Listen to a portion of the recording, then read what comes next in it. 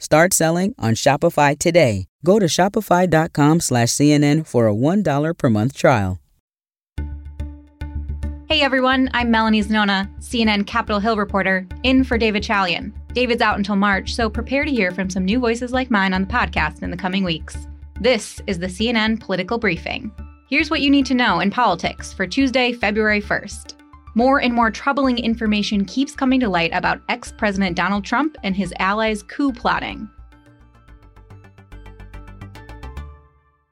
A CNN exclusive. Trump's advisors drafted not only one, but two versions of an executive order to seize voting machines in states Trump lost in 2020, according to multiple sources. One order directed the Department of Defense to do so, which CNN reported on previously, but now we know there was another draft meant for the Department of Homeland Security to seize these machines too. Any operation for the military or federal agents to seize voting equipment for political purposes would have been unprecedented in U.S. history.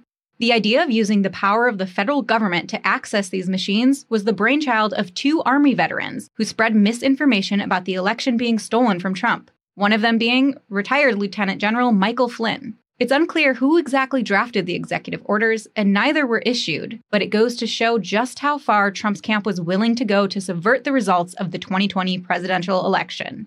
And now, switching gears a bit, a strange development for the House Select Committee investigating January 6th. You might remember that the committee won its battle that went all the way to the Supreme Court to secure documents from the Trump administration. Trump was trying to keep the documents from the committee by citing executive privilege, which proved to be unsuccessful. Well, some of those documents that were handed over to the committee had to be taped back together by National Archives staff because they had been ripped up. The agency claims they were torn up by Trump, but it didn't clarify how they knew he ripped the records. But they did point to media reporting from 2018 that said Trump has ripped up documents in the past. That year, Politico reported that the White House employed staff whose jobs included reconstructing documents that Trump tore up. A spokesperson for Trump did not immediately respond to requests for comment, but it sure seems like the Trump administration could have used a few more people in this role. As the agency says, there were many documents that weren't restored. Committee members say they are still in the process of looking through all these documents, which I assume would take a bit, as we now know members have to read through rips and tape on top of everything else. Another CNN exclusive. The committee scored a key testimony from a West Wing official. Ex-Vice President Mike Pence's former Chief of Staff Mark Short had given lengthy testimony under subpoena last week. And another top aide to former Vice President Pence, Greg Jacob, is meeting with January 6 committee members today.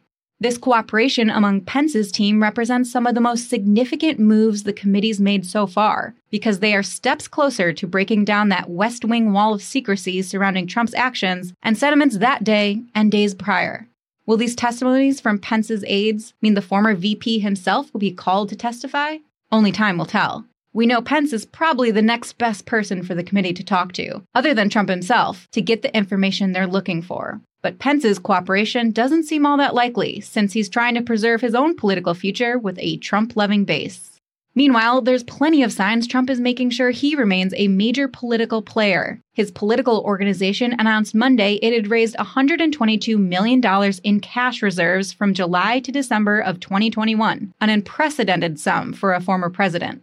A spokesperson for Trump said in a statement about the fundraising, quote, "The MAGA movement is here to stay." And over the weekend, Trump held a campaign-style rally in Texas. He didn't explicitly say he would run for president in 2024, as doing so would trigger a series of legal and campaign finance requirements, but he did say this. We are going to take back the White House.